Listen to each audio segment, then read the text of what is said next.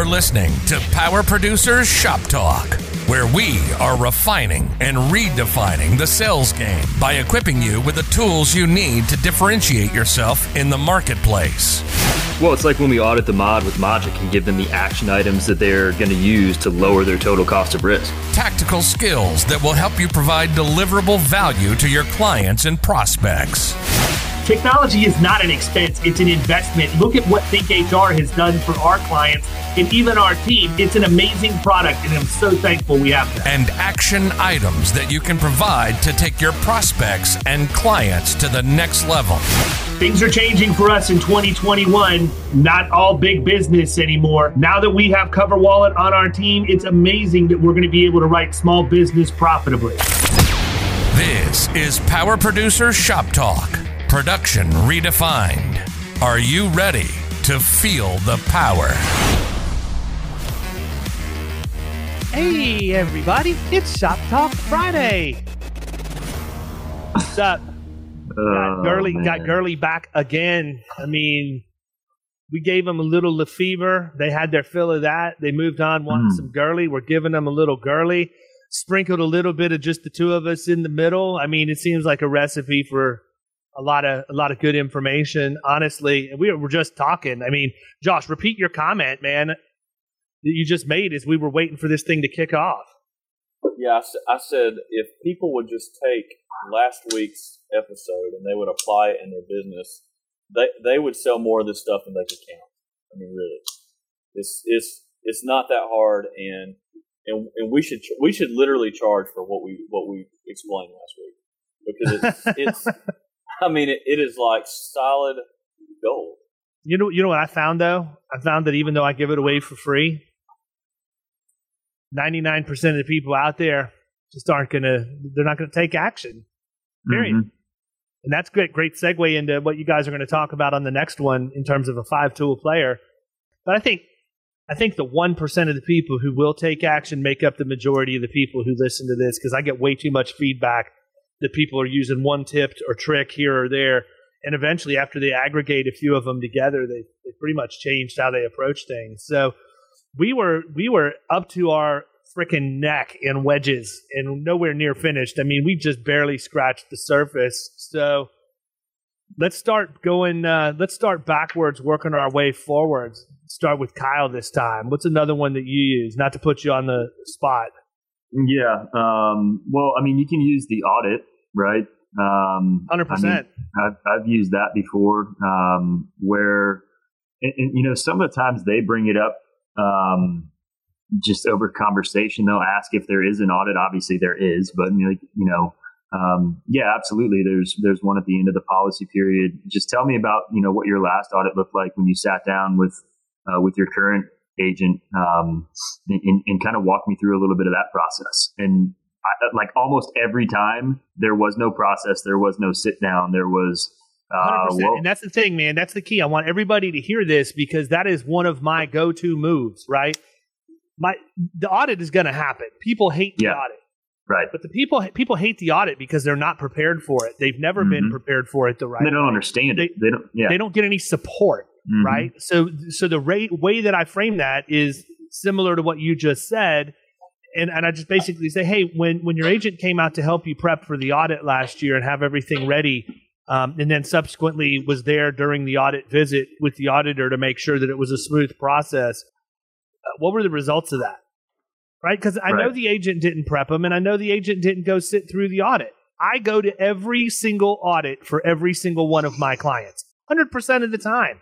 I'm there in person, because there are a lot of things that get lost in translation. I mean, I don't want to get into the nuances of it, but I mean, there's like, if you look at plumbers, right? A lot of the carriers that write a plumbing company have a yard code on the GL in addition, but the plumbers that are working in the yard are covered under the plumbing code on workers' comp. If you're not there to show the difference between those two things, in an audit situation, you could end up with a nasty additional premium if they're slapping codes on policies or taking ones off or whatever else. Or worse, throwing everybody into a governing class code that really doesn't have any business to be there. But again, that whole thing starts when you bring the account on the books. That's an onboarding issue for you. So if you're going to go in and talk about these things to drive the wedge, you got to make sure that you're going to have the things in place to onboard your client in the right manner as well. And we do that through the spreadsheet that we put together for estimated audit premium on GL and workers' comp, that we talk about, that I give every single one of my clients so that when they do their payroll audit, for monthly self-reporting at the end of the month, they can just, boom, pop it into the Excel spreadsheet. And it'll say, here's how much we used in comp, here's how much we used in GL. And by the way, here's what you projected for the year. Subtract the number that they used from it. Here's how much you have left to use based on what you essentially pre-bought. Do we need to look at making a decision of changing exposure in the middle of the year? Are we going to ride this thing out and have you accrue some cash on the side to make a lump sum payment for the audit? I don't know. It's up to you. Mm-hmm. Yeah, I think the audit is one of the best wedges that's out there. It's part of our marketing automation series. We even have a specific email that goes out to people that maybe they made it on our list, they signed up for something, and we're sending them emails every month, and they get an actual audit kit from us. And without going into all the long drawn out details about what's remuneration and what's not, officer payroll and different things like that. But from that standpoint, there are a lot of things that go on inside of the audit. And for everybody that's listening, we talk about work comp a lot, but to not pay attention to work comp is crazy. It's only a 6-page policy. We talked about that before. And that's it. It's a 6-page policy, but it's all the other stuff that's surrounding it, all the stuff in the basic manual. It's just there's 15 different types of things that are remuneration and are not remuneration. And it's like, this is what's excluded and this is what's not excluded. And there's so many different things that you can help with at the time of the audit. And it always happens. It's not, I don't think that marketing automation drips are the bee's knees and end all be all, but it's certainly air support, right, for the ground troops, as my partner Waylon would say. But the truth is every single year it happens 1 or 2 times where somebody downloads the audit kit. I give them a call and I say, hey, I know your insurance just expired. You're having your audit now. Is there anything I can do to help? And they say, oh, it's funny you called. I downloaded your audit kit. Well, that's no way. No way. That's convenient. And yeah, same thing for us, man. I wrote an ebook on how to prepare for an audit, right? It gives and it does go into the detail. These are the things that are remuneration. This isn't. Here's how you need to prep this for the auditor to make sure that it's a smooth exchange of information for them. Because if you want a bad audit, hand them sloppy data, right? Put that thing in front of them with a nice, neat ribbon on top of it. And and if it's a specific auditor that Kyle and I know about, slide a bottle of Dickel in on the side, because he's gonna take that and deal with it first. That audit's gonna come out, just pristine every time. And hey, schedule it on a Friday at 4:00. Yeah, there you go. I think that's a pretty good approach. 100%. So we were talking. We both just sort of jumped all over Kyle on the audit one, which is a good one. It's one I use every time. What about what's another one you use, Josh? So I hope you don't steal mine. Well, I'm going to talk about the margin clause, but all right, do it. Yeah, without making this a CIC class or anything like that. Here's the basic premise. Okay, and this is kind of goes to the point about being a 5-tool player, knowing more than just workers' comp. But if you think about insurance, okay, and especially property insurance, it's all about managing expectations. It's kind of like if you were to have a property claim, in this case, what is going to happen, okay? And so there are certain ways that you can set up property policies where you may or may not know what's going to happen, okay, based on what happens at the time of the loss. And it's all about setting those expectations. And the way that I like to frame it is, when we set up your property program, we're going to tell the insurance company what's going to happen in advance of the claim. Okay, and so the kind of the one-liner that goes with that is you're going through a minefield, and if you step on a mine, which is a claim, do you want the insurance company to show up with a pen and a check, or do you want them to show up with a forensic accountant. And that's really the crux of the issue when it comes to property insurance. And so one of the things that we talk about, especially when somebody has a blanket property policy, and they have agreed amount, there's a couple things, right? You look for the margin clause, which the margin clause is going to say something to the effect of, hey, you have all these buildings that are on this schedule for this location, but based on your statement of values, we're only going to pay 120% or 125% of whatever's on your statement of values. So what that means is that the entire blanket limit of insurance that you purchase is not actually available to you, and that's why they call it a margin clause, okay? And then the other thing is, and a lot of people don't know this, is when you have a blanket agree amount, it says that you have to have a signed statement of values on file with the company.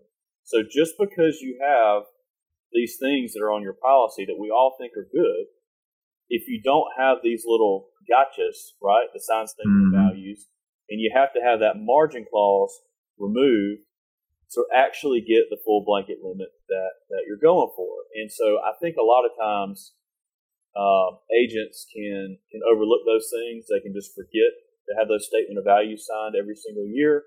And a lot of times people don't even know what a margin clause is. I mean, I had an insurance underwriter the other day, and I was asking them, I said, hey, you put a margin clause on this thing. And they said, what's a margin clause?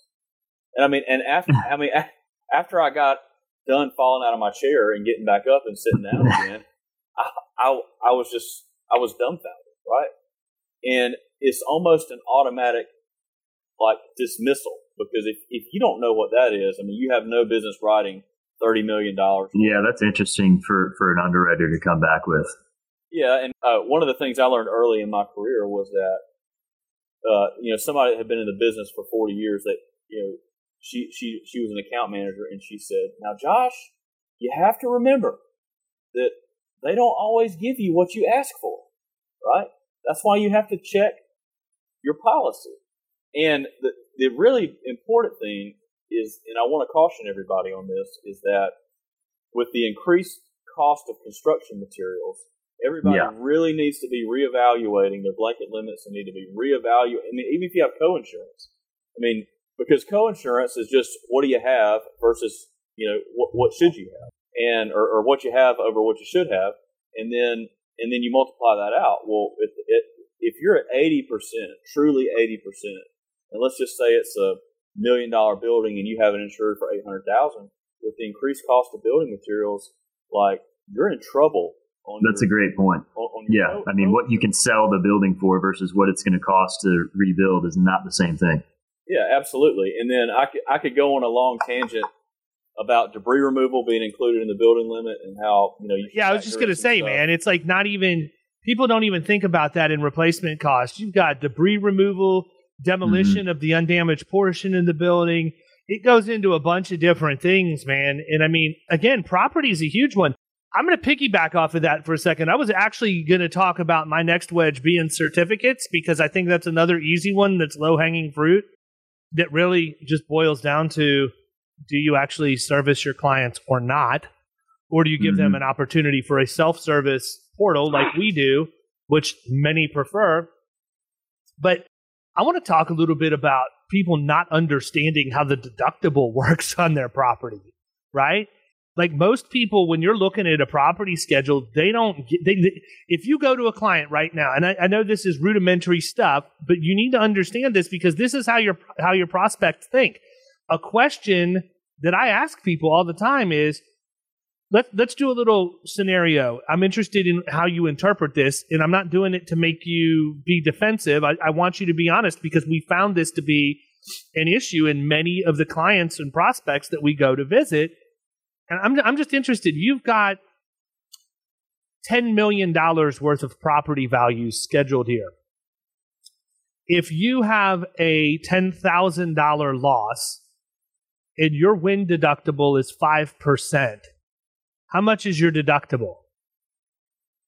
Right? Right. Most of the time they're going to, Yeah, they don't understand that their deductible is a percentage of their total insurable values. They think it's a percentage of the loss.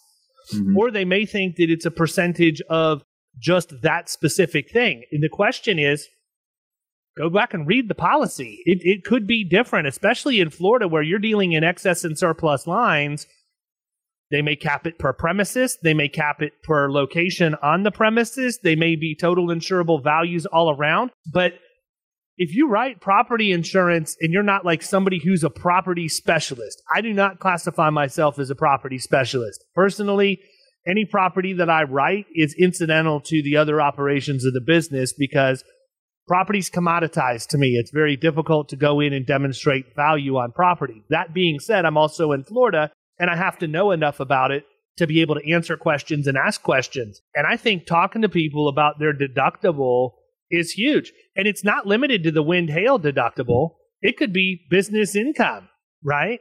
What's 72 hours mean? What does is it working hours? Is it 24-hour time periods? Because that's what's in a day. Again, go back and read your policy. Yeah, I mean, utility service, direct damage. I mean, there's so much in there. I mean, but I think the specific question for the wedge, and again, I didn't want to turn it into a CIC class or anything like that, but to me, the specific question, if you are talking about property, is just saying, if you were to have a property claim, what would you expect to happen, right? And to me, and then you just let them talk. And then if they say something that's wrong, right, then then the response is, hey, I totally understand how you would feel that way. Is it cool with you if I tell you what will actually happen based on the contracts that you have? And let's just compare those two things. And many times, the picture that I paint is very bleak. Because sometimes what people will do, even like in Florida, like lower value property, they'll say, well, it's a 1%, wind and hail, or $100,000, right? Whichever is greater. So if you were to have $1 million building, they might say we're going to give you a 1 or 2%, which is $20,000, or $100,000, which is whatever is greater. And so like you'll see people and they'll say, oh well, I got a 2% wind deductible, so my wind deductible is $20,000, and they don't understand the second half of that portion that says or whatever is greater. And so I think with property, you can really just drive that wedge by saying, what would you expect to happen, versus what is actually going to happen. And I spend a lot of time, in manufacturing. So having those property conversations and those business income conversations are things that we talk about a lot. I mean, non-insurance related reciprocal agreements are things that we talk about a lot. And even for, an insurance agent. I mean, I was talking to somebody, and, this person's on my prayer list, and I won't say his name, but he was diagnosed with cancer, and it's a 2-person insurance agency. And he came to me and he said, what do I need to do in order to have my book serviced? And it's a fairly low grade cancer, but he's going to be out for some of the time. And it just hit me. I was like, I can help you find a reciprocal in your area that can help you service that. But, and I just hope and pray that he's going to be okay. But my point is even on the property side, I mean, there's so many different wedges I think that you can go into related to disaster recovery, reciprocal agreements, different things like that. And, for me, at least in what I do in the accounts that I'm involved in, it's such a big deal to them on what would happen if my building burned down, right? And, I mean, I have business income limits that are up to $20 million on some of my policies. So, it's just something that I have to pay a lot of attention to. If you're in the construction industry, probably not something that you pay a whole lot of attention to. But probably what Dave is going to talk about was certificates and additional insured endorsements and all that kind of stuff. I mean, there's tons of wedges there. But I will say, for property, if you're in that space, there's a lot there that you can go through with people. Yeah, 100%. 100%. And yeah, with certificates, it's really all I have to do is say, talk to me a little bit about certificates of insurance. Is that a challenge for you? That's it. Yeah. That is going to get somebody going for the rest of the meeting if you let it. That's why I like it. You know, it's simple. It's something easy to talk about, and it's something that we all have the ability of controlling. So, true. Before we wrap up, anything that we forgot? I mean, I feel like we could do another whole episode on this if we wanted to. I'm going to say Cricket says no. We're good. I think we're good. Sweet. All right. Ladies and gentlemen, that's it for Wedges. I'm on vacation next week. You got the beard, and, well, you got double beards next week. Curly doesn't shave. That's good. The testosterone level will instantly go up in my absence. Everybody have a great weekend. See ya.